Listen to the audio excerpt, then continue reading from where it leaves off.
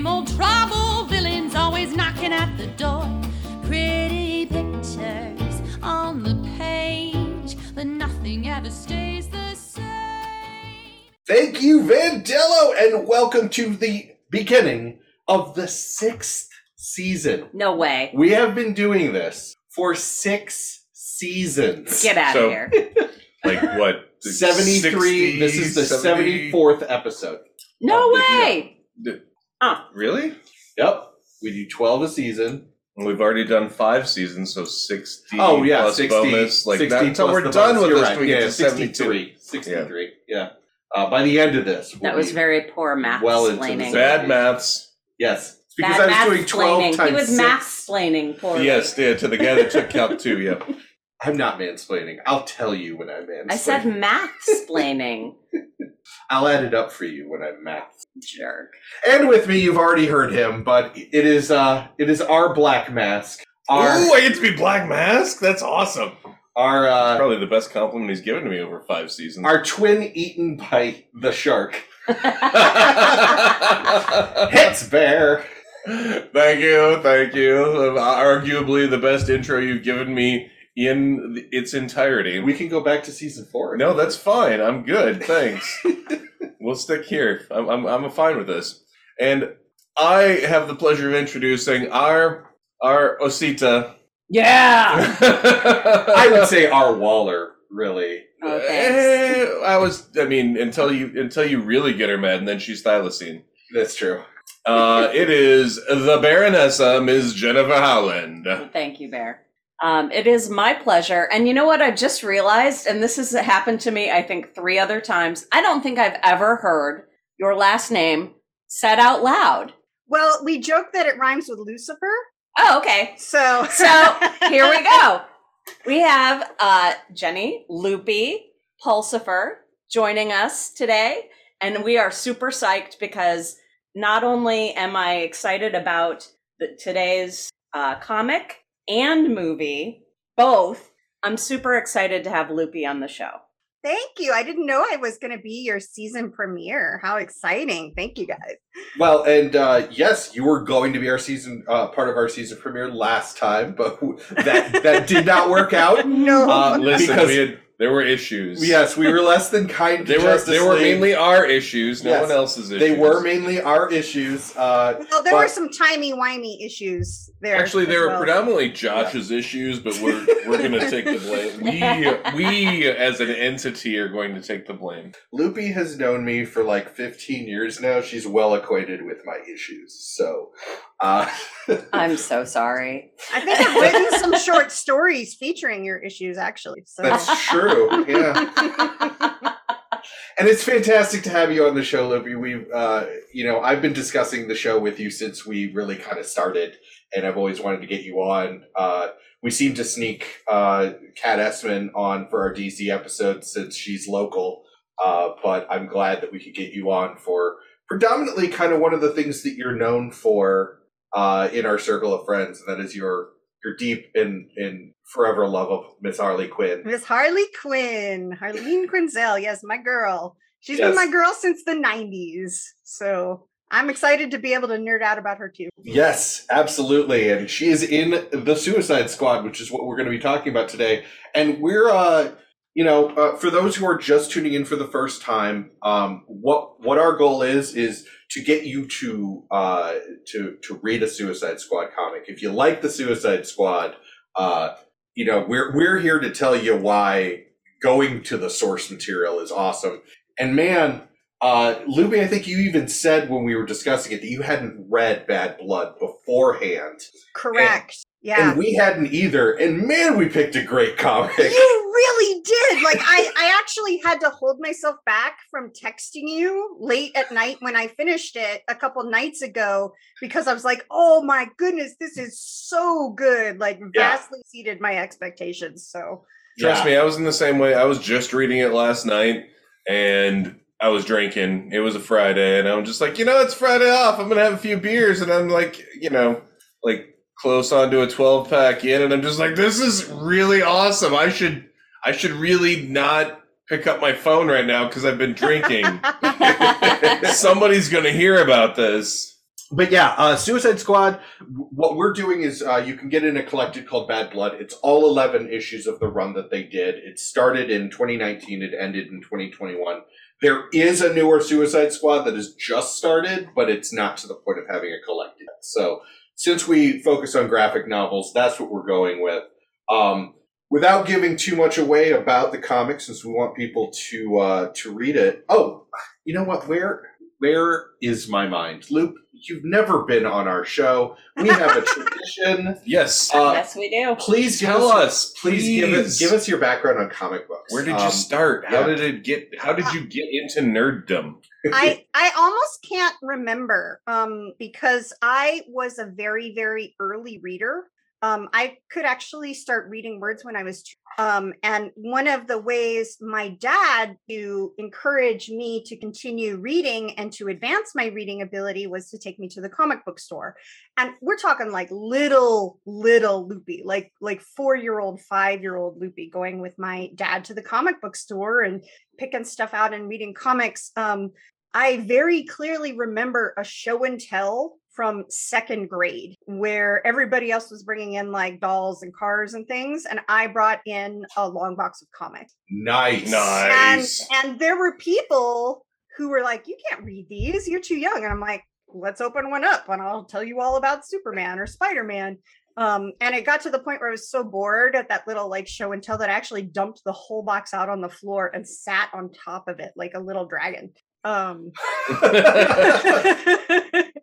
I like I said, so I can almost not remember a time when I wasn't into comic books, but I do have to give a special shout out to my brother who really helped me take it to the next level. My brother's 4.5 years younger than I am. And when he could read, he started reading comics and we immediately diverged into a DC and a Marvel rivalry. Right? We're talking like I'm 10 years old and this has started. So basically, I have been defending my love of DC Comics to my brother for 35 years. Yeah. So that is also a theme that we found with our guests. Kat Essman talked about it too, about how it's at the beginning of the Justice League episode about how it's difficult to be a DC fan in the way that comic books and everything it is. And she laid out the reasons that it is actually more difficult to be a DC fan than it typically is to be like a Marvel fan. Well, go for it. Go. I was going to say, I think that it's an interesting point to make, though, that DC fans are defending themselves with other nerdy, like comic booky people who are aware of comic book characters, but not really as absorbed with them as comic book geeks are. They know the DC They characters. know the big three. If they know any comic books at all, before they know anything else, they know the big three. They know Wonder Woman, Batman, and Superman. Right. Superman's the most widely recognized comic book character in the entire world. Yep. His brand is the most valuable of any comic book brand. And interestingly enough, you talk about the big three, but it's actually now the big four. Because Harley is considered number 4 in DC Comics right now. So this kind of ties back into stuff we're going to be talking about today. Yeah. But I was just reading a news article last night talking about how Harley consistently outsells everybody else except the big three. Even the Joker. She outsells the Joker. When they feature the Joker, it doesn't matter. Harley's comics still sell better, which I thought was super interesting. Well, do you think that might be because she's probably, of those characters that you just mentioned, the most approachable? I would not actually say that Harley is the most approachable. I was going to say, I totally agree with Loopy. I don't think she's approachable at all. Well, no, I mean, she is not superpowered. She's not a god. She is a person, kind of a messed up person. I would love to talk about that for a second because I still think Sue's the more relatable character on a lot of levels. I come from the Superman Clark Kent first school of approach of Superman, and very much like when you look at the things that those heroes struggle with in their personal lives, right? Superman's challenges involve things like, how do I help my aging parents with or how do I help get my kids through high school without having a meltdown? His problems are actually very much everyday person problems. And the fact that he has powers just puts him in a tighter spot. But he still has those same approaches, challenges, difficulties, loves, and losses like everybody else. And I really think people do a big disservice to Superman when they just talk about him being able to crush rocks into diamonds, because that's like the least of what's cool about him. But 100%. No. Yeah. Huge shout out to the current Superman and Lois show on So good. CW. Because it is Superman, but it's mostly Clark Kent as a father of two teenage boys, one of which that got powers, the other of which did not. And the family dynamic of how he works with that, because the kids didn't know he was Superman before the first episode, so they're teenagers and they find out their dad is Superman. And it is very well done. It does have a bit of that CW drama, but not the things, Jen, that you've discussed, where it's like, why is everybody just lying to each other and keeping secrets and all this stuff that's just going to be revealed by the end of the episode? It's a very honest family dynamic. It's really good. So maybe I stated that wrong. No, I know I stated that wrong. So I feel, and this is my personal opinion, that Harley is more interesting.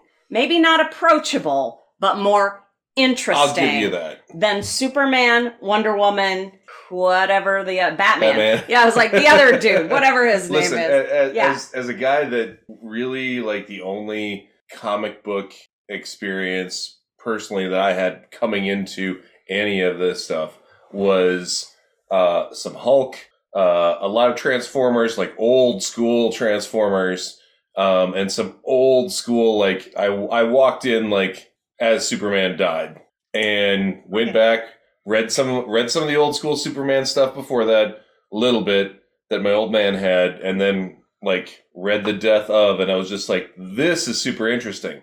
Went back, read the old school stuff, not so much. But I agree with Loopy, Superman is the most approachable. He is down home. He is, especially for me, because Midwestern that's farm exactly boy. what happened. I grew up Midwestern farm boy. So it's just like, okay, I understand this. This makes sense. And then you compare, the way that Superman grew up to Midwestern farm boys now, and you realize that that's not how politics worked out anymore. But anyways, we're going to just move on, skitter on right past that about how Superman's actually cool and Midwest farm boys aren't. But yeah, it's... But you take a look at it, it's like Batman, totally unapproachable. He is just a traumatized, white privileged 1%er, like super traumatized, but then decided to kind of put his money towards a good use. Wonder Woman is a goddess. Yep. Can't work with that. Yes, Harleen would be the next best, because you have someone that actually worked her way towards PhD, had some mental issues. Probably the most relatable, if not the most approachable. Well, so one of the things that keeps me coming back to Harley in all of her incarnations, for me, the sort of everyday fantasy of one of these days, I'm just going to say screw it to my work, my history, and everything else. And I'm going to take out a baseball bat and hit somebody upside the head with it. There's sort of like this vicarious living fantasy through Harley that you can do. If I made you a big ass mallet, would you take that to your bosses?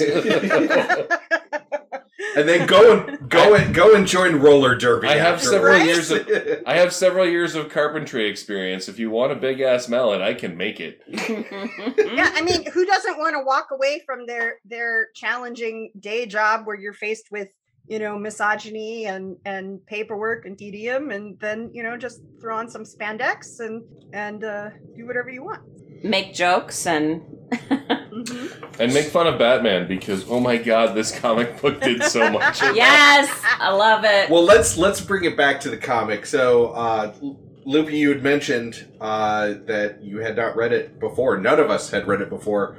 As a Harley and a Suicide Squad aficionado, what did you think? Loved this story here in Suicide Squad.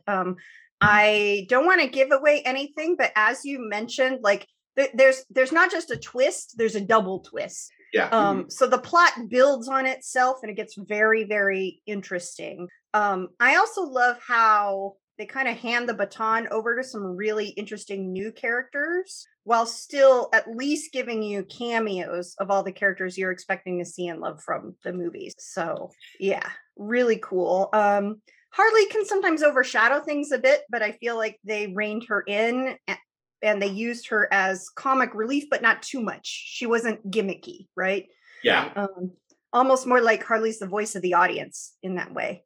And Yes. actually, one of the best representations I thought of Harley ever, because you actually get to see her be both vicious and super intelligent in one scene, which you don't even see. You don't see in any of the movies. I haven't really read any of the rest of the Suicide Squad stuff or Harley stuff, but like all of a sudden, out of nowhere, yes, I got all the information I needed because I have a PhD in this shit. Yeah. And because I don't give a fuck and I'm going to tie you up and ether you to do it.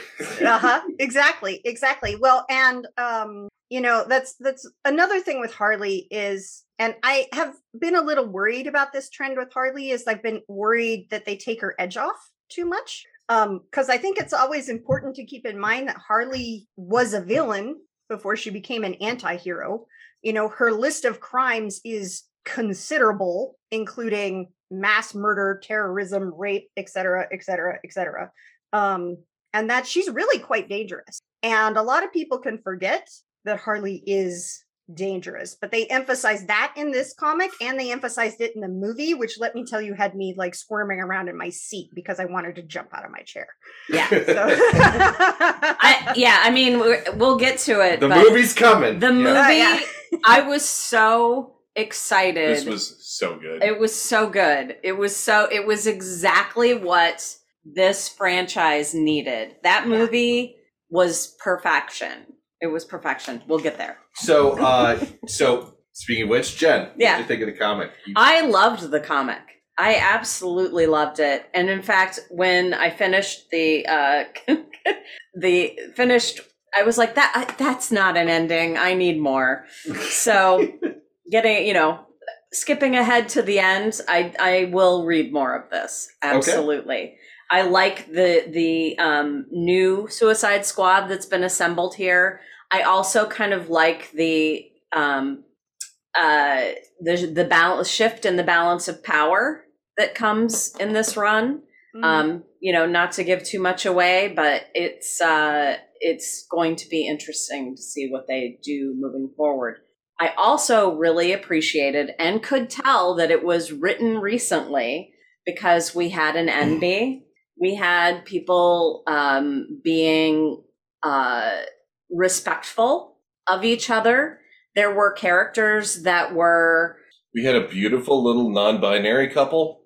Right, that's what I said. Yeah, sorry, I missed that. NB. I was in the middle of... But we had, looking up other things that I needed to remember. I apologize. We had, people who were not, their character and their position in the team was not based on gender, but ability and intelligence. Yeah, and that plays a huge kind of role. You take a good look at the Revolutionaries. I think there was one white person in the whole group, and that was Wink. Yeah. Yeah. So to jump in, I love this. I'm glad that I got the hardcover of it because it's definitely something that belongs and will stay on our shelf. But the one thing I wanted to bring attention to that you kind of touched on, but and it's not much of a spoiler because it's like right in the beginning, but there are a number of characters that are introduced in this book. And one of them is Deadly Six. And I loved Deadly Six because he has the power of he can amplify sins in people. Mm-hmm. And Harley is the one that goes, yeah, but there are seven deadly sins. And he responds with, weaponizing amazing. Lust would be icky. Yep. Yep. It was so refreshing. It was They so just avoided amazing. the whole thing. They were just like, listen, no, That's done. gross. we're just not gonna. Yeah. I have fucking morals. Not Right. even 10 years ago, that would have been like the first go-to sin that Right. would have been used in a comic book. Right. No, just so well done. I mean, let's go back to what was the gunslinger sci-fi thing that we just did? I can't remember her name. Earp? Winona Earp, yeah, the comic book for that. Yeah. And if we Oh, were talking God. about weaponizing Yeah. lust, Yeah. Mhm. that was what 20 years ago. Yeah. Yeah. That was the entire comic. Yeah, Right. was weaponizing Was lust. weaponizing Yes. lust. Yeah, and so just a high recommend because you're seeing kind of when people say, "Oh, well, you can't take the sex out of these things." You can't. Yeah, you can. I mean, crank up the violence a little bit, but I mean, it can be done, and it can be done. Do you well. really think the violence was cranked up? I mean, comparatively, no. To other like Suicide Squad comics, no. No, I also liked that, and this is not a spoiler, but there was a headshot that was covered with the DC I know exactly label. what you're I was talking. like, Yeah, it was so Yeah. good. I was like, oh yeah, I There were like also it. some very, and I pointed this out earlier when we were just having the conversation about it, and I wanted to say this word just for Wheeze. There were some very Hitchcockian moments. Mm. Mm. Very, very much like you don't have to see actually what happened in the panel. Right. They literally don't show you the person that died. Hmm. They just let your brain go, and my brain did immediately, and I immediately recognized that as, listen, they could have showed us all the gore. That's not unlike comics to do that, but they didn't, and that was a very Hitchcock moment of, listen, they literally this guy's brains could have been all over everything, but we chose not to. Right. And it made it that much better. Well, even when you compared it, because like when we were getting ready for this episode, Josh and I were talking about this compared to Suicide Squad Kicked in the Yeah. And I flat out said I wouldn't recommend that one because they deal with sexual topics so badly Yeah. in Kicked in the Teeth. And that's really kind of like when you talk about graphic novels about the Suicide Squad, it's basically the one right before this one, essentially. Yeah. No, it was the and- beginning of the yeah. New 52, wasn't it? Yeah, Yeah. it's not that old. And I mean, I there's a lot I like in Kicked in the Teeth, but they just dealt with that one topic so badly that I wouldn't recommend it to someone unless I really, really knew their taste. Right. So. Absolutely. No, I agree. It actually reminds me, bringing around to nerdiness and other topics. There's one of my favorite role playing games is called Little Fears, and it's Mhm. about like you're a child and you have innocence and stuff. But one of the things is in Closet Land, which is where all the bad things come from. There are 7 kings, each representing a sin, and there are very large warnings that previous guest of the show, Jason L. Blair, who wrote it, put in there to say the Defiler is the king of lust. If you are going to do a lust campaign, you better know every single person sitting at your table, and what their limits are. You're going to need to have talks with them ahead of time. This is not something that you just like introduce into a game, without serious consent. And it seems like that's the difference between Kicked in the Teeth and Bad Blood. Bad Blood is one of those, we're going to bring you to a certain level, and then either it fades to black in a way that you're like, you feel very Hitchcockian, you fill it in yourself. Old Universal monster or we're going to movies. comic book the shit out of it, Howard the Duck style, and put a DC logo over the top of it. Mm. Right. We're just going to, keep it. I say Howard the Duck style, even though that's a Marvel franchise. It's all good. Deadpool styles. There you go. That's which is another Marvel. But this is also where I have that I have to make a note that I lied to you, Jen. I said That's not the first time. Well, I said that I chose this because I wanted to make sure that we got something that had King Shark in it. And as I found out, not knowing that I had lied to you, when I researched, the shark is not King Shark. Yeah. No, I was going to say that, but yeah. No, I There is know. a total of 7 people in the DC universe that use shark in their title or are sharks. 3 of them are actually sharks. There's King Shark, the Shark, and Guppy. Guppy. Yes, sentient sharks are apparently a thing in A DC. thing. A Yeah. thing. That Well- said, I still think the shark scratches that itch. Right. Right. You know? You Still want a giant badass- shark. Yeah. Still eats people. Cool. Right. Well, I have to come clean. My love of King Shark comes from the most recent It comes animated from Ron Harley. Funches is where it comes Ron from. Funches as King Shark. So good. So Listen. good. Sly did a hell of a job. I'm not gonna knock Sly. Oh no, he was fine. But Ron Funches as King Shark, like the website building computer IT geek King Shark. Oh my god, yes. That's who I want. But like what kind of a world do we live in where we can sit down and debate the merits of the different on-screen treatments of King Shark? It's Right. great. It is a brilliant and wonderful Yep. world, and no one should ever disparage it. Like Yeah. there are multiple live action versions of King Shark. He was on the Flash show. Yes, he was. Come on. Literally a dude that turned himself into a shark. Oh, I saw that. That was not good. Yeah, The Flash is not a good show, but I we'll get to that eventually, I'm sure. like the Flash. Yeah, I did. Respectfully disagree. I also enjoy the Flash. I did enjoy it for like the first 2-ish seasons, and then after that, I was just done. Like it just went sideways. Well, my feeling is it's not for me. It was not made for me. It is not for me. Yeah, I have a higher tolerance of CW in general. But it's not. Listen, it's your favorite show ever is Dawson's Creek, It's so not we my favorite get it. show ever, but I do like Dawson's Creek. West Wing's my favorite show ever. Well, Anyway, so before we get into the movie, because this will tie in, I want to, since we I also have- kind of did this a little bit backwards because normally we start with the video representation and then go into the That's comic true. book. you But know, the comic book was just so damn good this time. which So good. is also why I forgive you for Thank you. lying to me. not shark. I saw a shark on.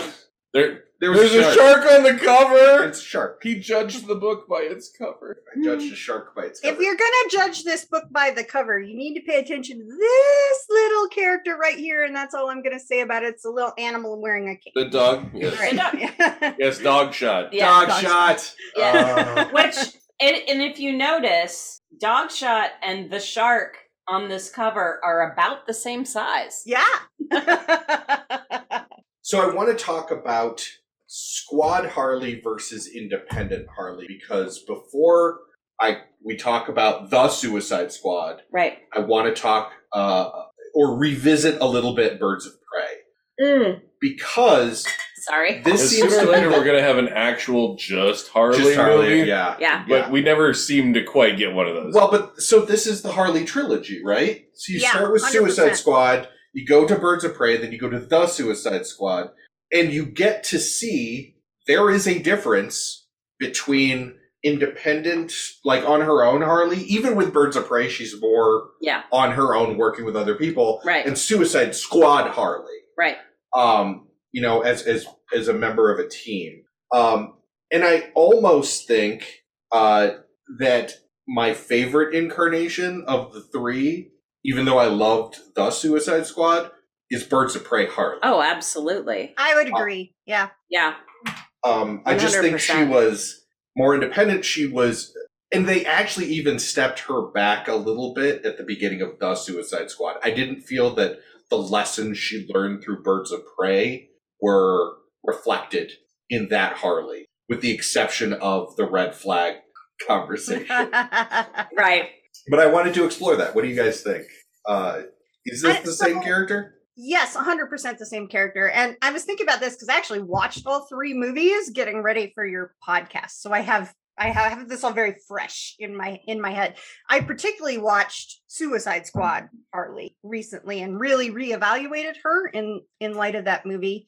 I came up with a really interesting observation about the Joker in that movie that we can kind of sidebar unless we want to talk about it. But I'm always always down to love talk ragging about on the Joker. Leto. Yeah. Yeah, Well, talk about okay. the Leto Joker. well, okay, then I think I can do this quickly. So what was very interesting to me, everybody I think kind of agrees that Joker was a failure, because he wasn't, his character design, his portrayal were weak.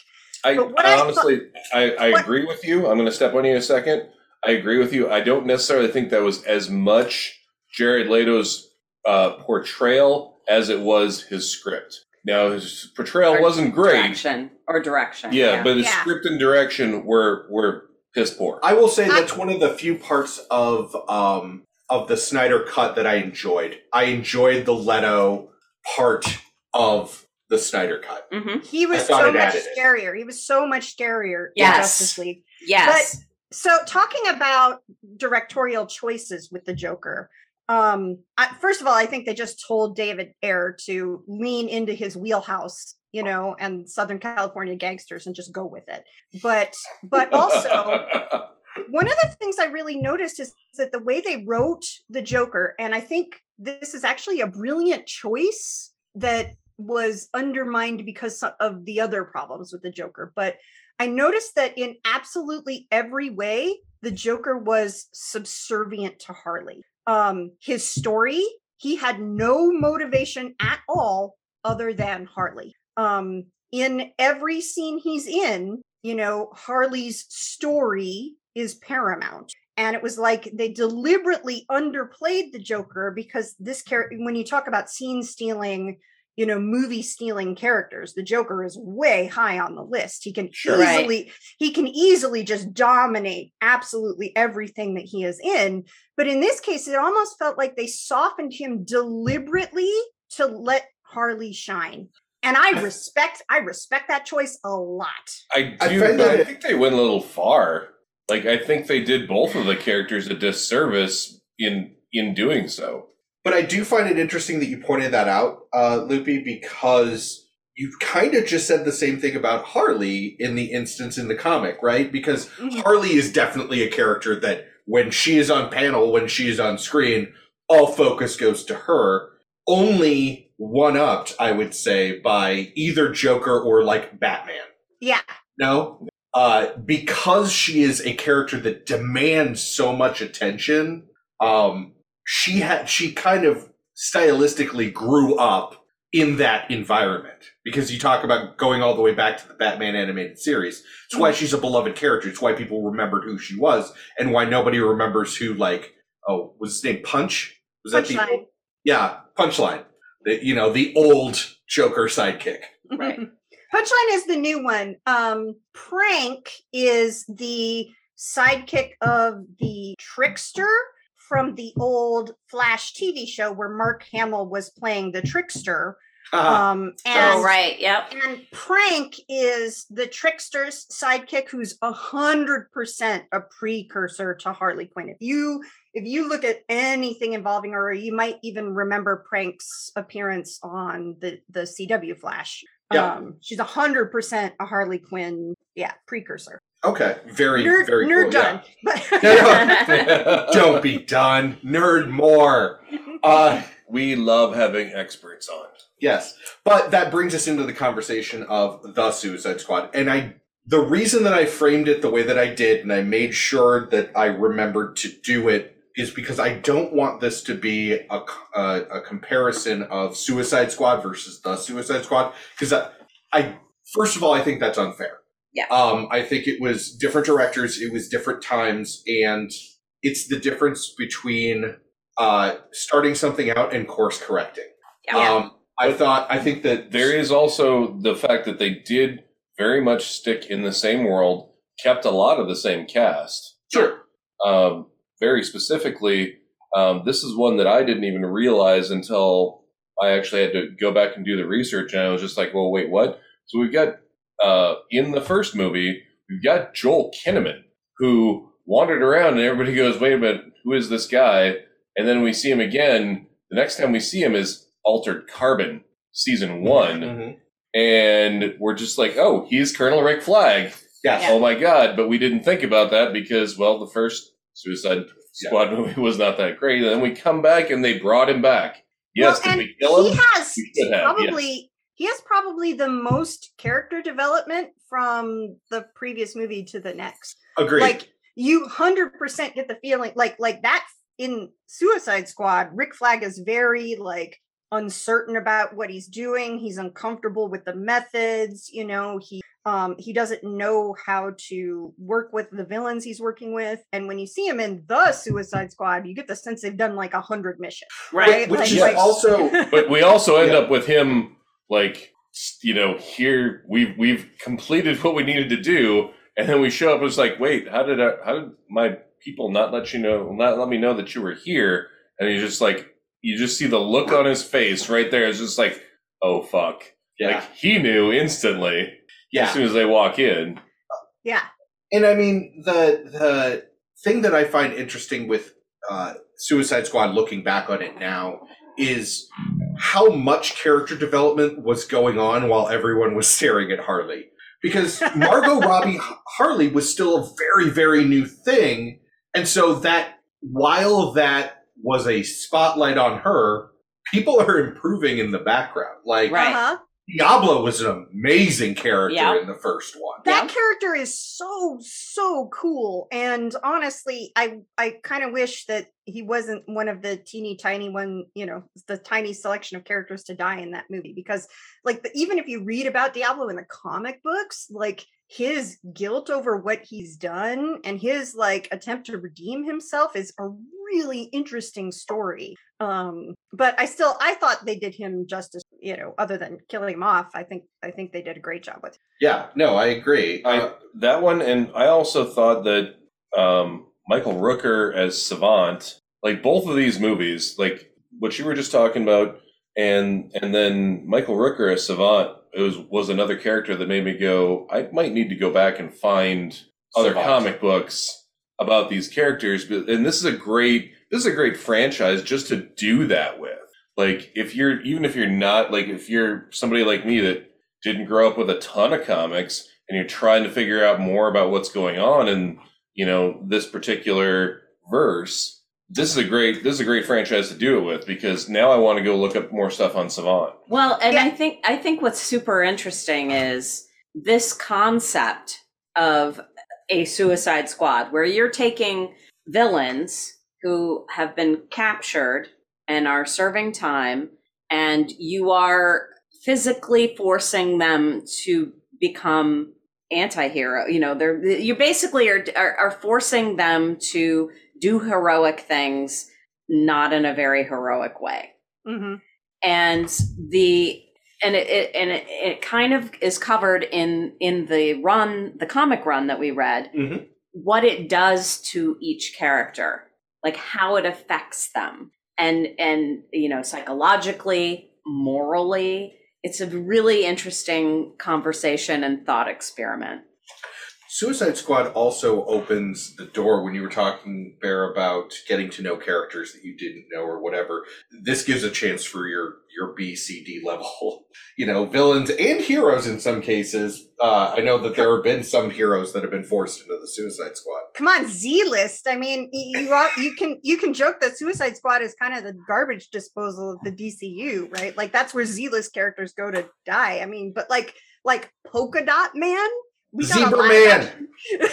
Come We got a on. live action Polka Dot Man, and I don't even know who the fuck Polka Dot Man is, but I kind of want to go look up some comics for Polka Dot Man now. Right.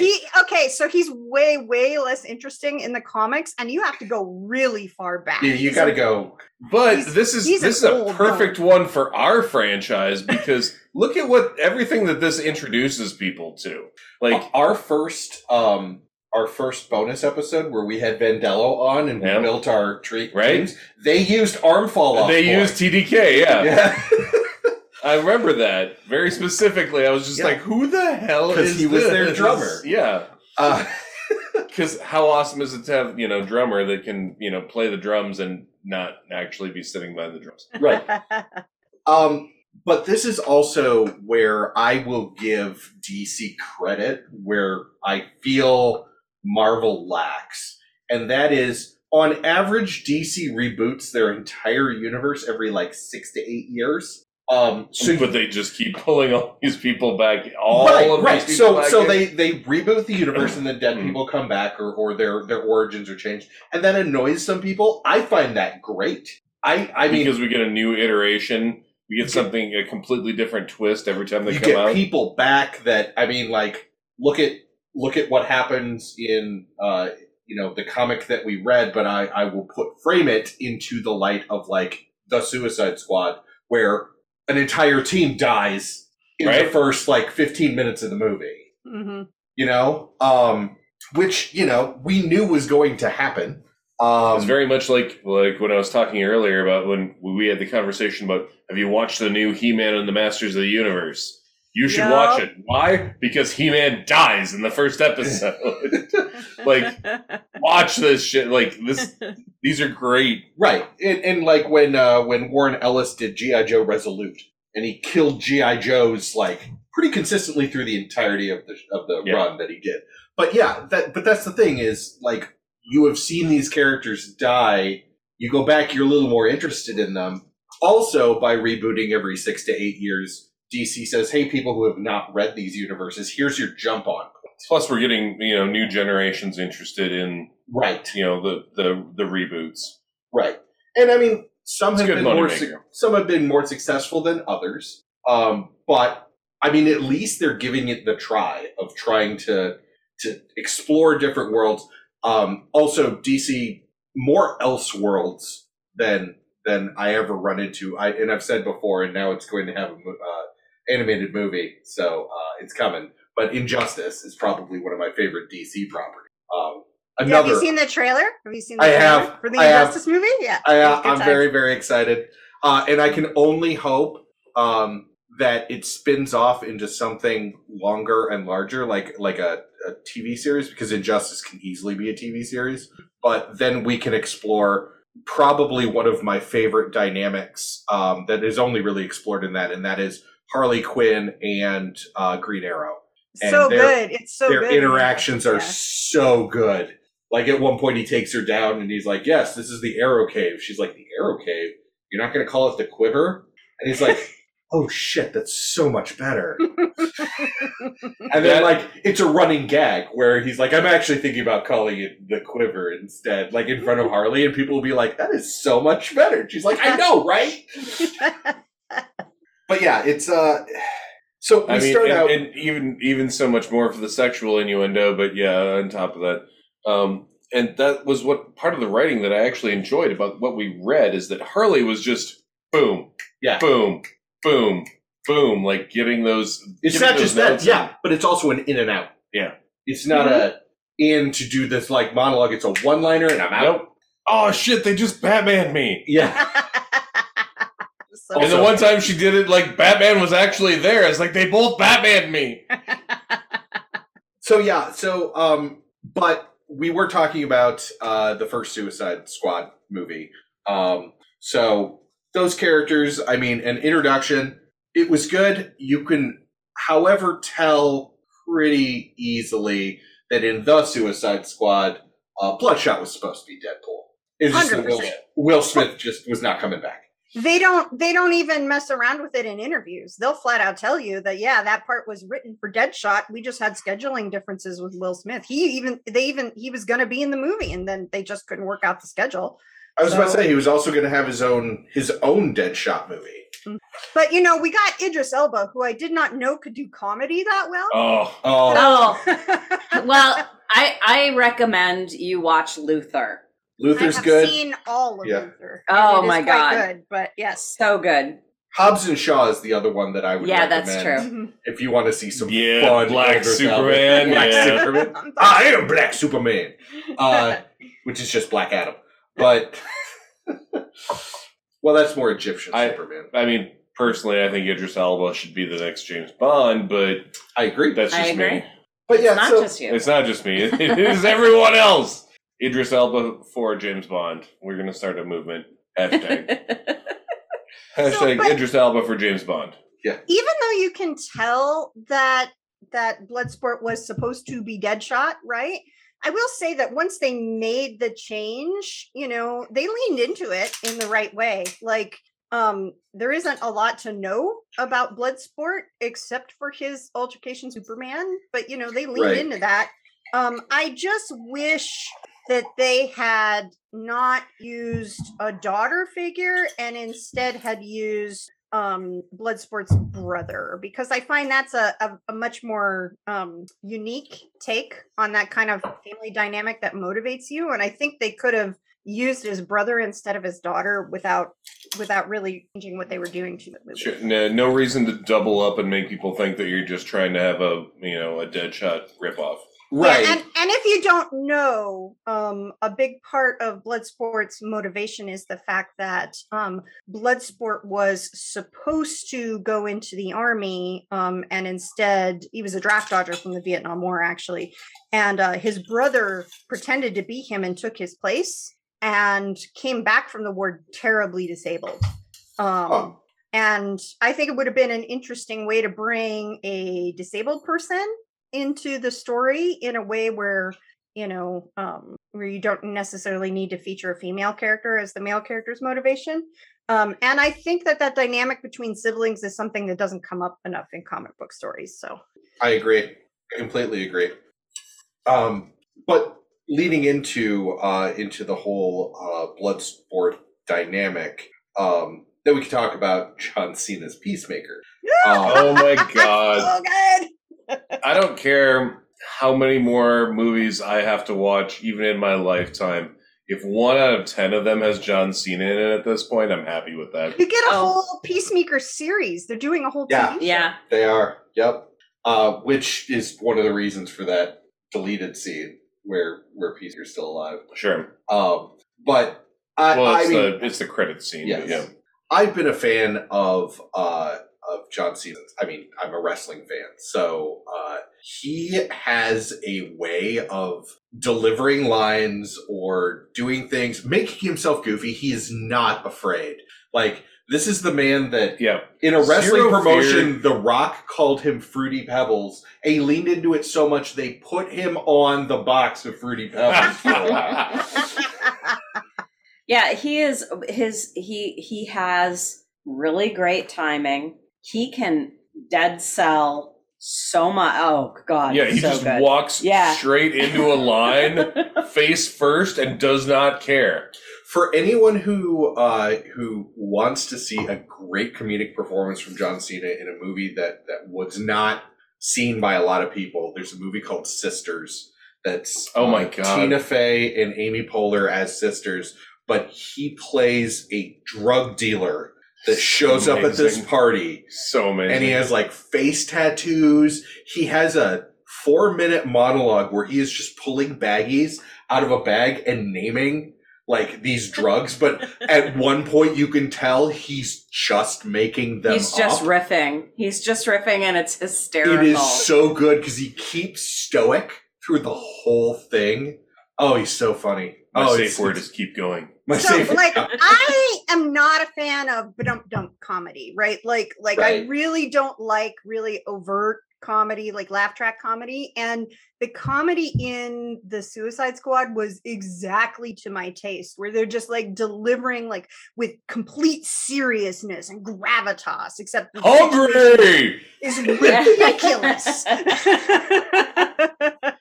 right? Brand? Heard.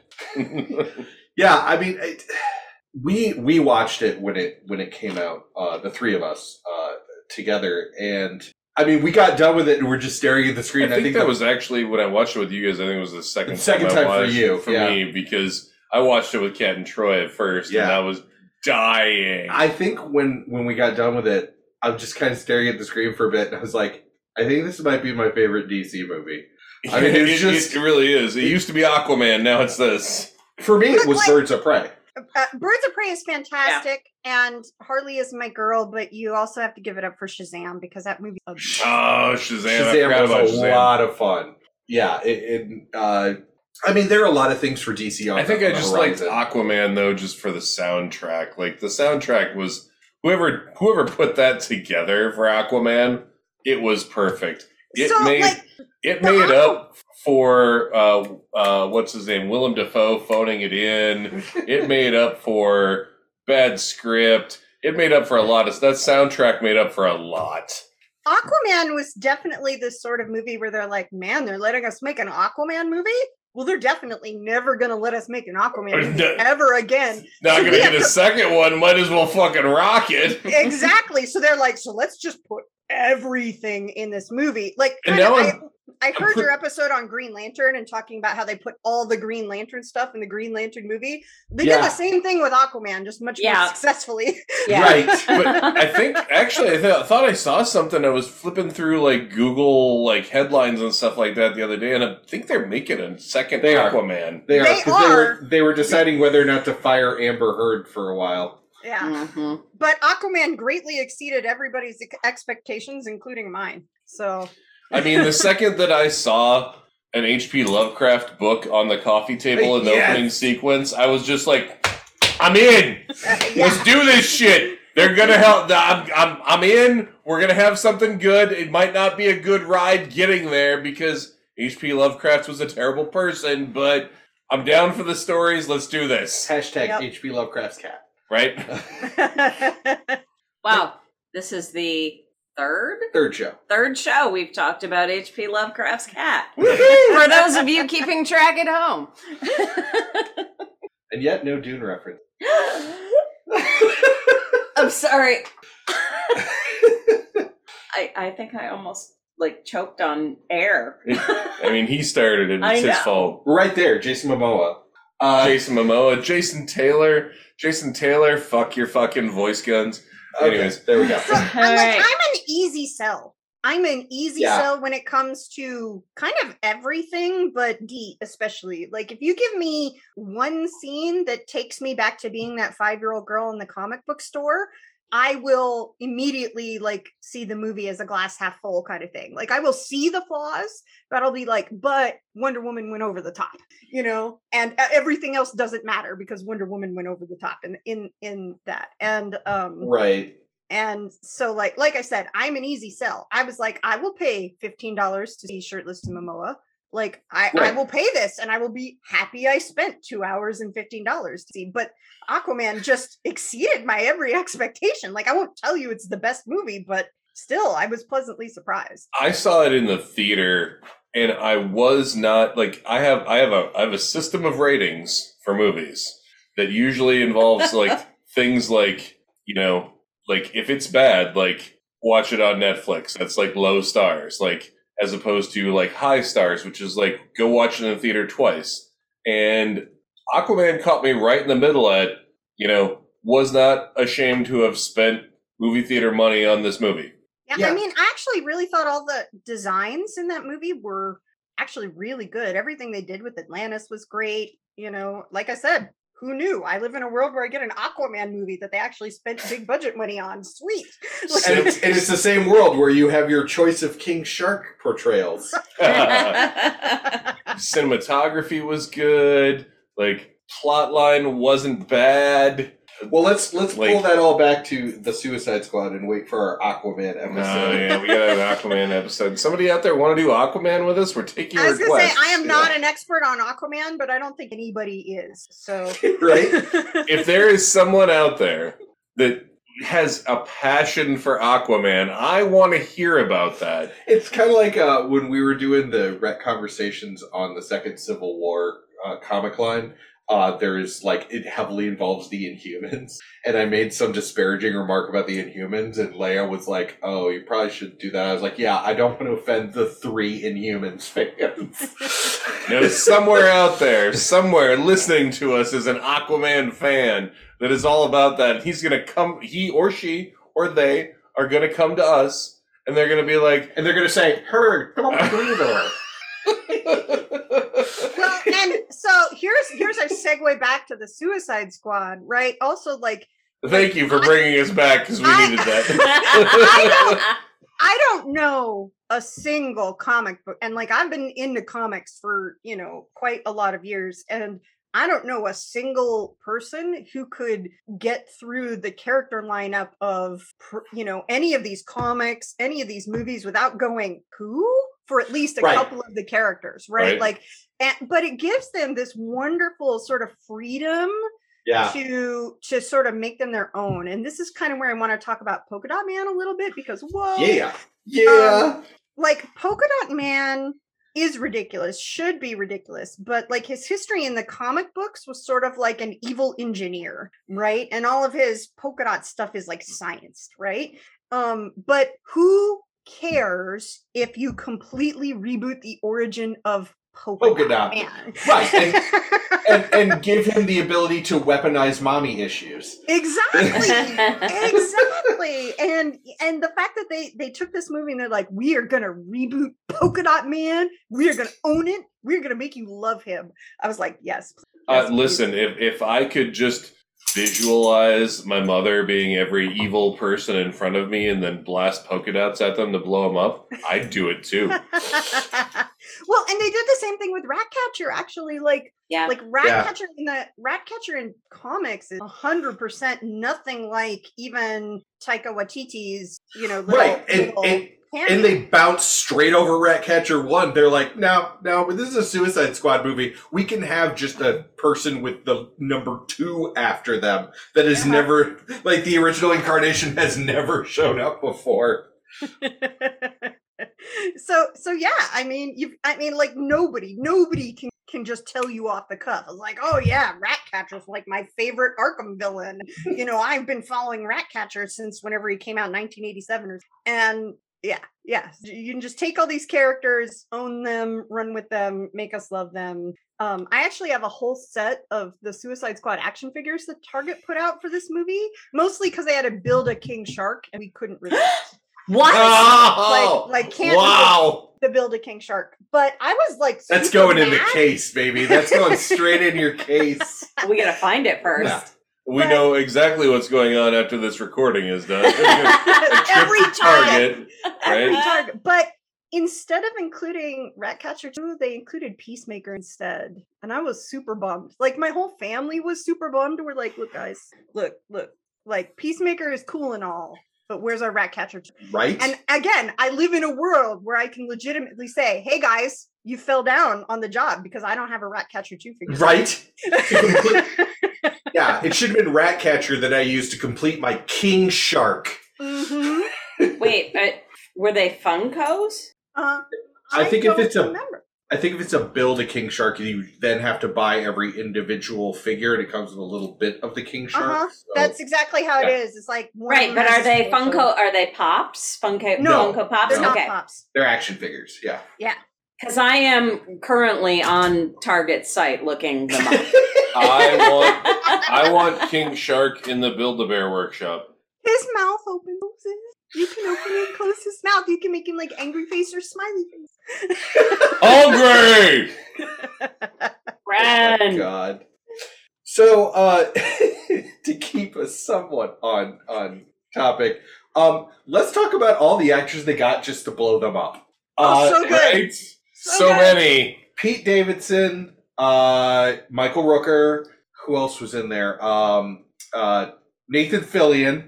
Can we please get Nathan Fillion back? I just want Nathan Fillion to get more work. Right? They got Jai Courtney to be Captain Boomerang. Right. Yeah, I can't even pronounce the dude's name that played Javelin. But yeah, just having all of these characters and all these actors just to because Sean Gunn. Yes. Enough said. Right, because James Gunn's brother. Yes. Yeah. Because after the first Suicide Squad movie came out, they were like, "Where not enough people died." James Gunn's sorry, like, "Okay, not enough people died in that movie." That is a true statement about Suicide Squad. Yes. Oh, speaking of people dying, the Suicide Squad. Luke, you got a kill count for us. I do have a kill count for you, but I'm actually looking up a different version of my kill count right now. Okay. But we can talk about this because I had multiple people tell me I got the kill count wrong because a lot of people did not stick around to see Peacemaker. And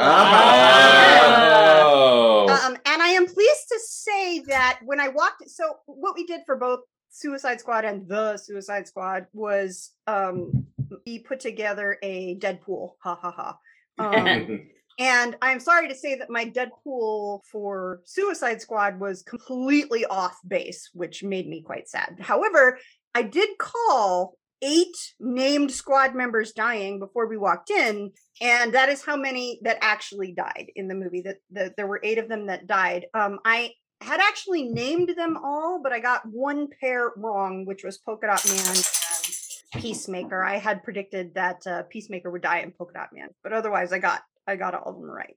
But if you want the rest of the kill count, so 8 members of the squad who are named died. Other named characters that die, 5. I could name them, but I don't want to spoil it for anybody too bad. Well, we can spoil the movie. Okay, cool. We assume people watch the movie.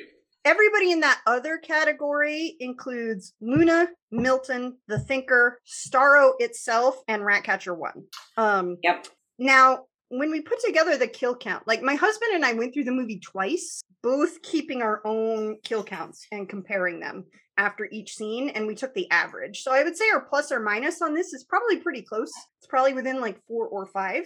When it comes to the on-screen deaths, and listen to this number because this is amazing. The number we came up with was 178.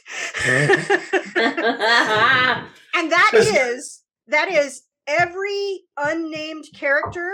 Okay, I was gonna say that falls down from a direct blow that you see on screen. Okay. Oh. So does it not count the Starro-faced people then? We counted Starros separately because Starros were in such a weird bucket, right? Like because the Thinker explicitly that's says, fair. Yeah, the Thinker explicitly says as soon as the starfish attaches to their head, they're dead. He refers to people in the cages as walking corpses. So Right. we didn't count any of those at all. But we did count everybody who got a starfish attached to their face that you could see on screen. That we actually saw them hit. Okay, Yeah, that's fair. So kind of like tracking all of the other deaths, like there has to be a attack that lands and causes somebody to fall down. So we did the same thing with Starro, but we kind of counted his separately. Starro attachments were at 34, which now, if you count them as kills, our kill count for the movie is above 200. And that's Wow. on-screen deaths. It's on-screen deaths. And I did track most kills by a single character, which I'm proud to say goes to my girl Harley. Well, she did have her own scene of like slaughtering people left and right. Yeah. Mass murder. Absolute mass murder. And Yeah. And Harley by herself, as the number one number of deaths in the movie, she killed 50. Wow. That's more than Starro. Yes. Well, actively in the movie. Well, that's fine. Mhm. I'd give her credit where it is due. So, oh my god, that's amazing. Yes, Harley killed more people than Starro.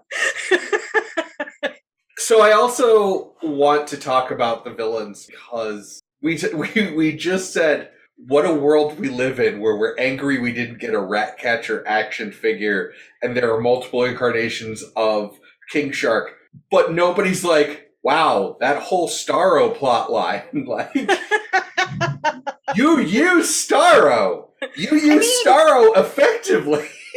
Yes. And weirdly, that's a really like classic portrayal of Starro as villain, right? Like giant starfish comes along and attaches weird things to everybody's heads and takes them over. I think the weird thing that they did with Starro was make him Classic storyline. Yeah, Classic storyline right there. yeah, they made him sympathetic as opposed to an entity that deliberately came to Earth to do the same thing. But like, yeah, and they leaned into Starro 100%. Like you've seen little like Easter eggs about Starro. Like part of the reason why Starro is significant and a lot of people know about Starro is because Starro is the first villain to take on the Justice League as a whole in their current incarnation, right? So Starro comes up a lot in comic book history, and a lot of comic book nerds know who Starro is. There are nods to Starro, little Easter eggs about it in a bunch of the other DC movies. But here they were like, nope, he's going to be pink and blue, and he's going to be giant. Right? And there's like no like big interpretation on him or not all that many big changes about him. Is just Starro. I'm a giant alien starfish that mind fucks people with tiny versions of myself. Yep. The other, one of the other villains, the Thinker. We are, and this is where we are as people that influenced our viewing of this show. But we are in the middle of Capaldi's run of Doctor Who right now.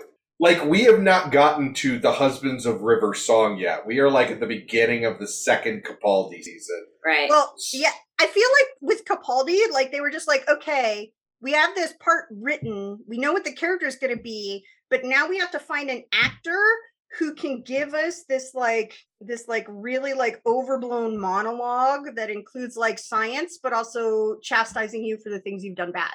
And it's Capaldi, that's who you get for that. And why not pick an old Scottish punk? Yeah. Right. You know? Yeah, an old Scottish punk rocker. Perfect. Yeah. Perfect. Absolutely. Perfect. Yeah. Just chef kiss. Just that casting is Also, I say old euphemistically.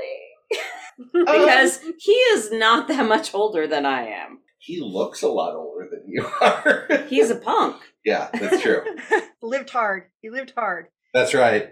I also think that's not the first Thinker, although they didn't really say so. I don't remember in the movie if they said he was DeVoe, but I don't think he was DeVoe.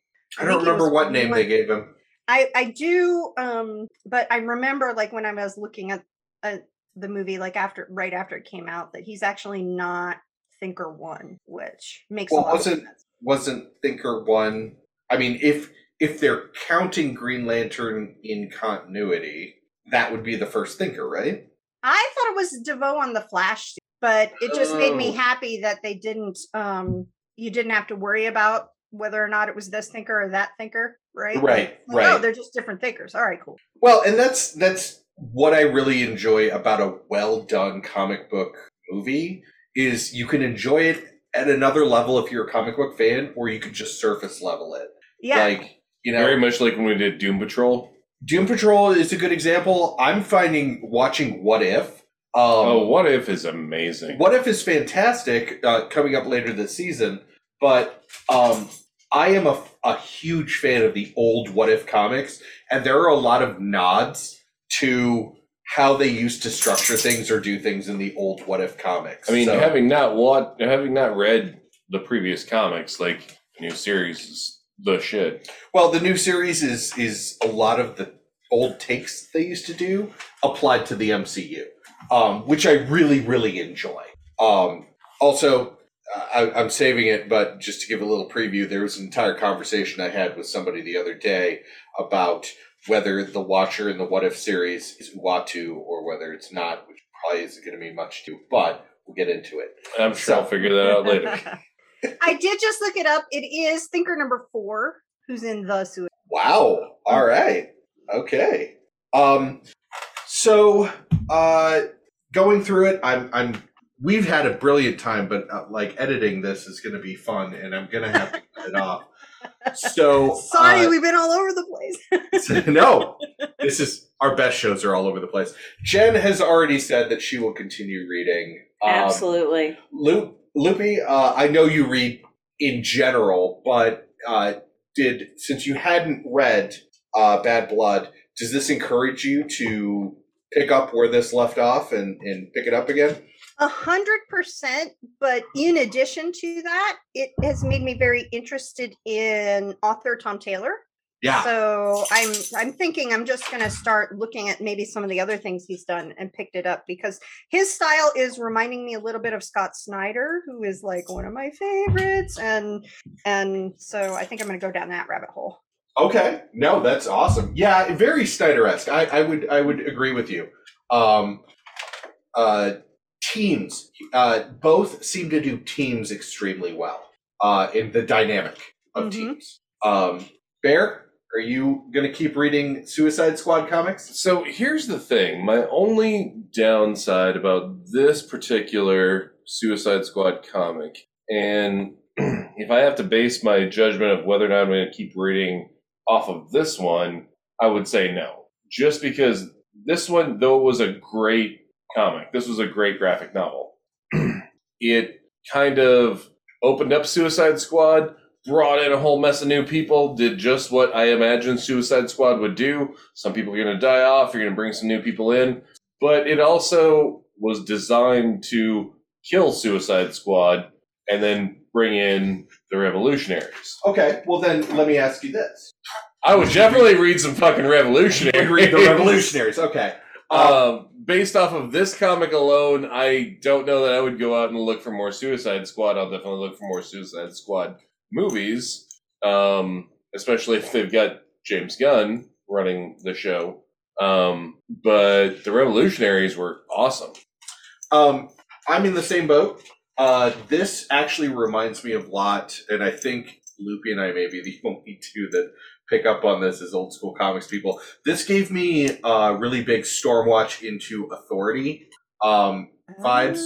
So Warren Ellis took over a property that was called Stormwatch that was a team comic out of Wildcat years and years ago.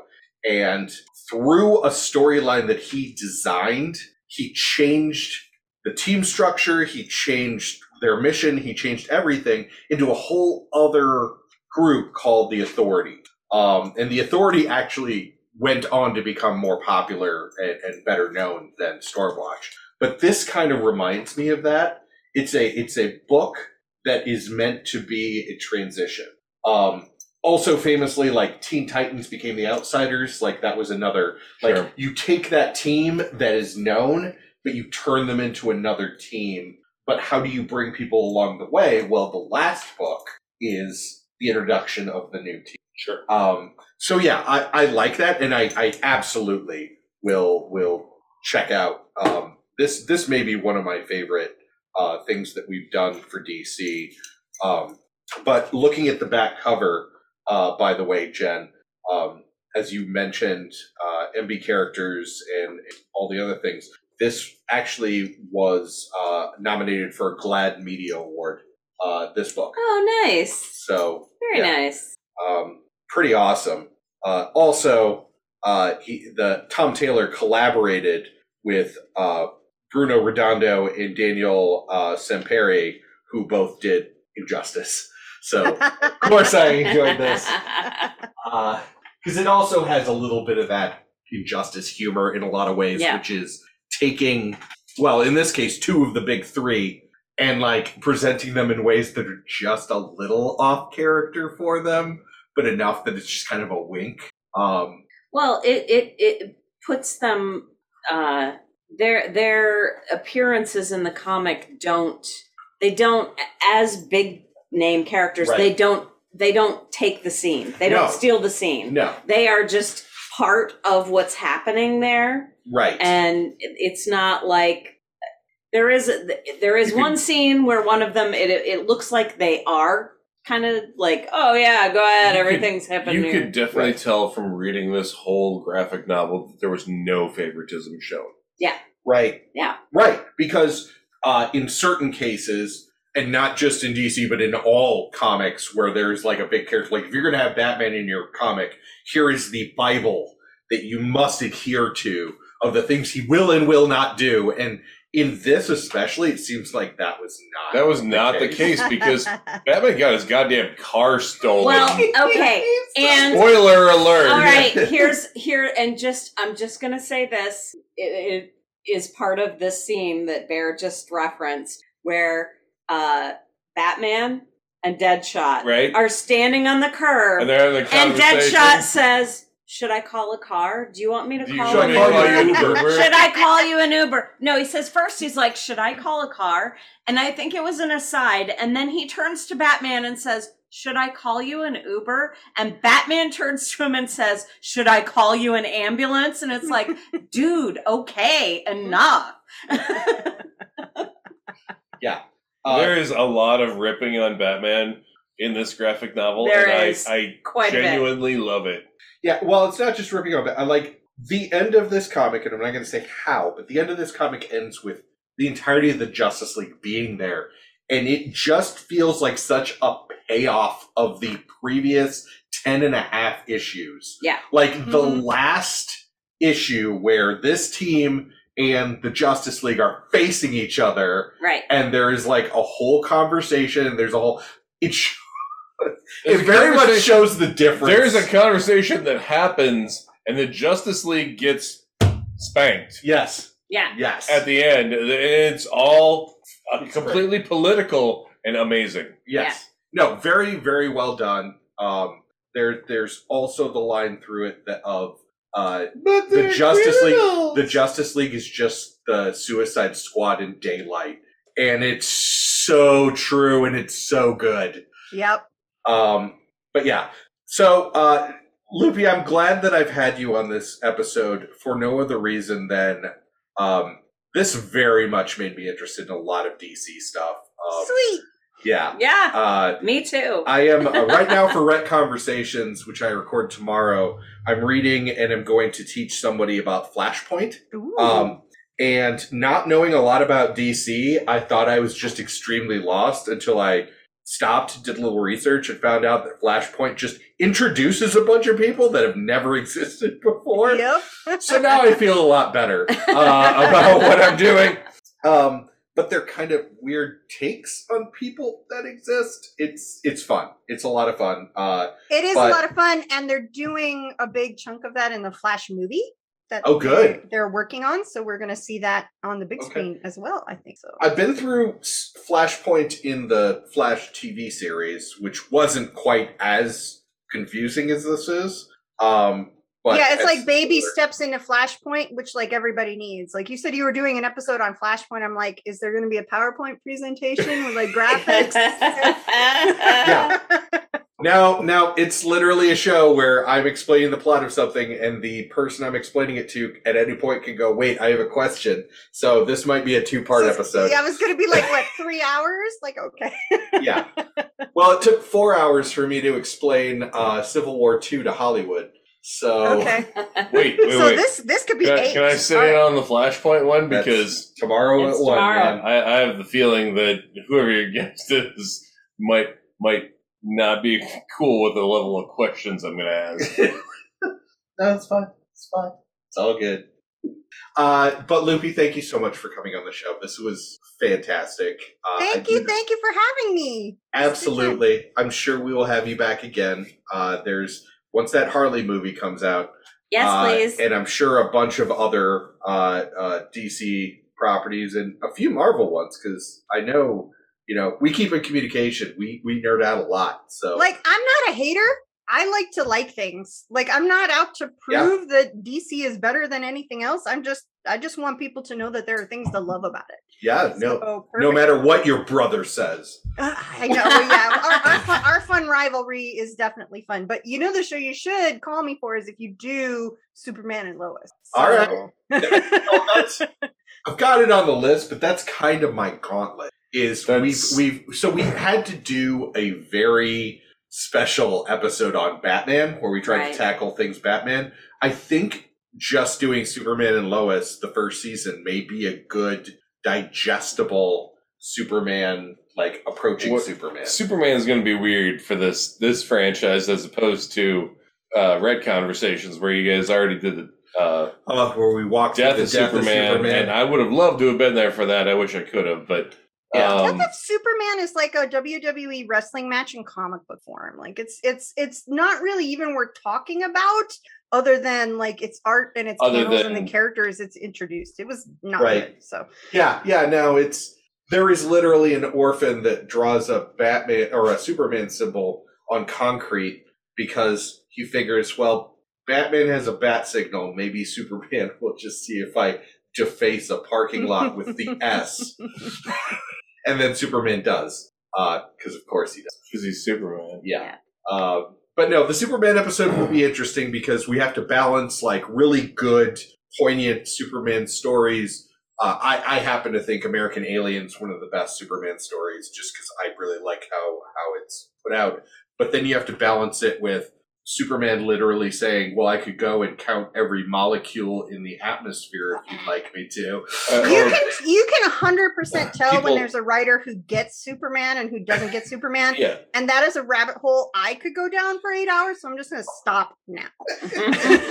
And then you have people that will say things like, well, if Superman and Hulk got into a fight, Superman's just going to punch the Hulk into the sun. And I'm just like, well, you're stupid for even saying that in the first place. But Because if He's probably Superman going to could, try to talk to him right, and help him be less angry, actually. right, because if Superman could punch anybody into the sun, he wouldn't have died. He would have done it to Doomsday. All right.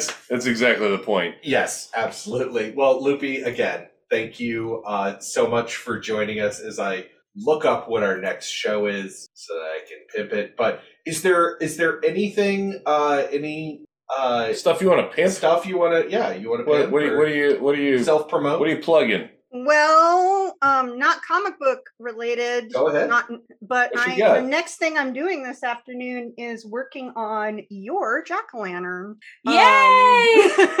So We are getting a teal pumpkin with the graphically novel symbol for when we give comics away on Halloween. Yes. I still don't even have my ink yet. Like, Yeah. so much other shit been going on. My co-hosts have their ink, and I don't have my graphically novel tattoo yet. But so yes, it's September when we're recording this, and this is so like my busy time because I carve jack-o'-lanterns, and people buy them from me. So if you want to take a look at some of my work or maybe order a jack-o'-lantern, I can do synthetic jack-o'-lanterns that last forever and can be shipped all over the country.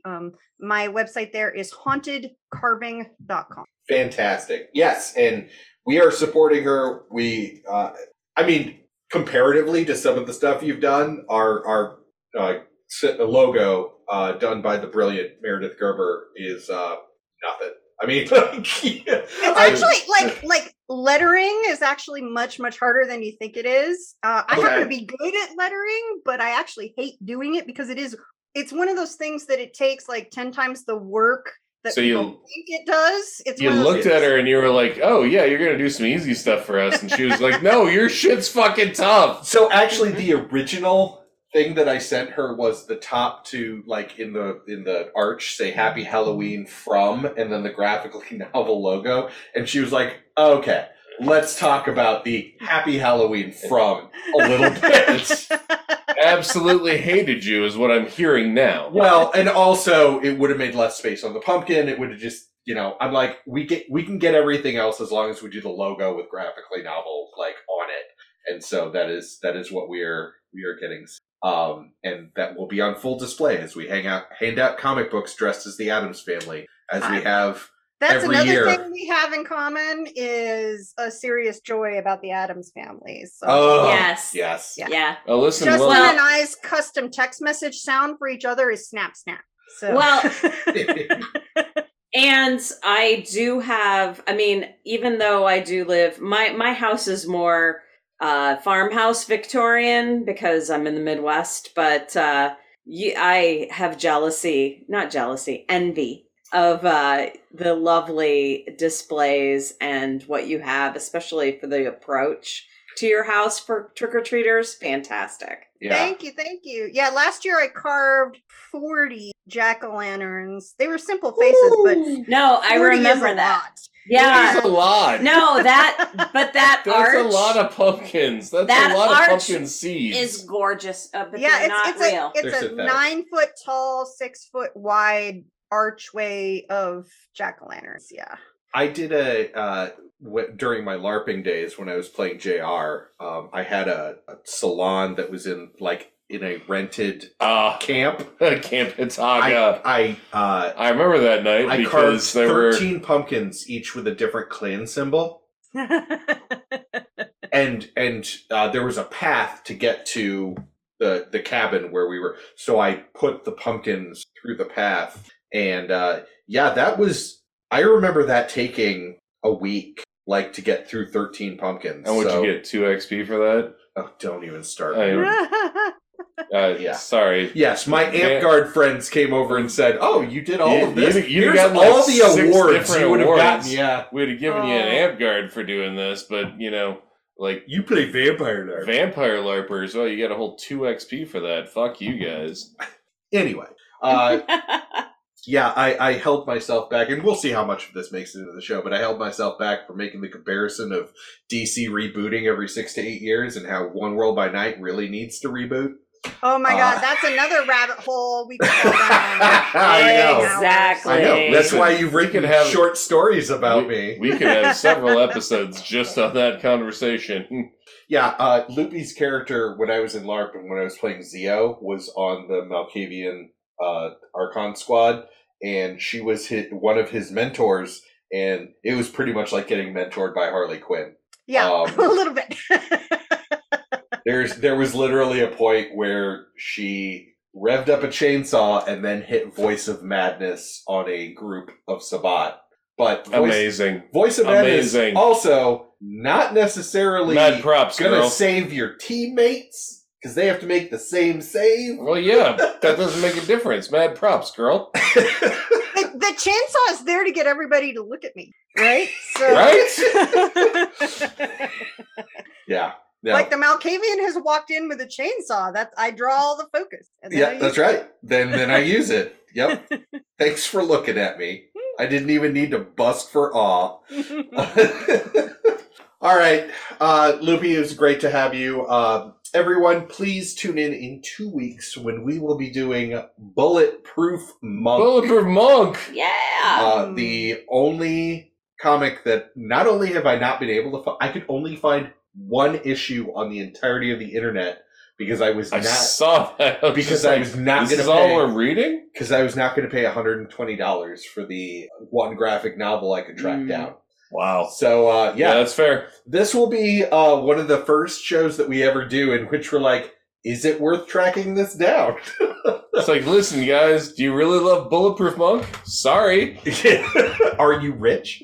But until then, take it away, Vandello.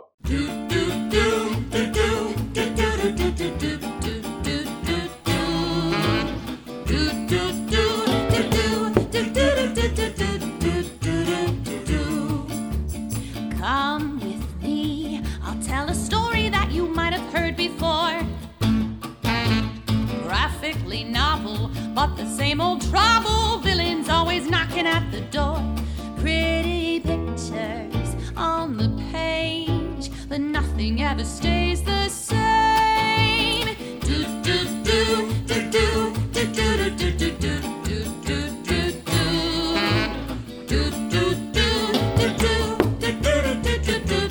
do do do. Come at me, and I'll show you something you ain't never seen before. Right or wrong, oh can't we all just get along? My mask is no different than yours. Pretty pictures on the screen, but nothing's ever as it seems. Do do do do do do do do do do do do do do do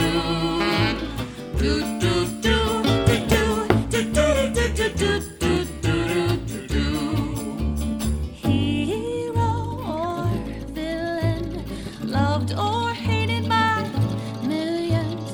Maybe it's wrong, maybe it's right, but you don't want to see my bad side.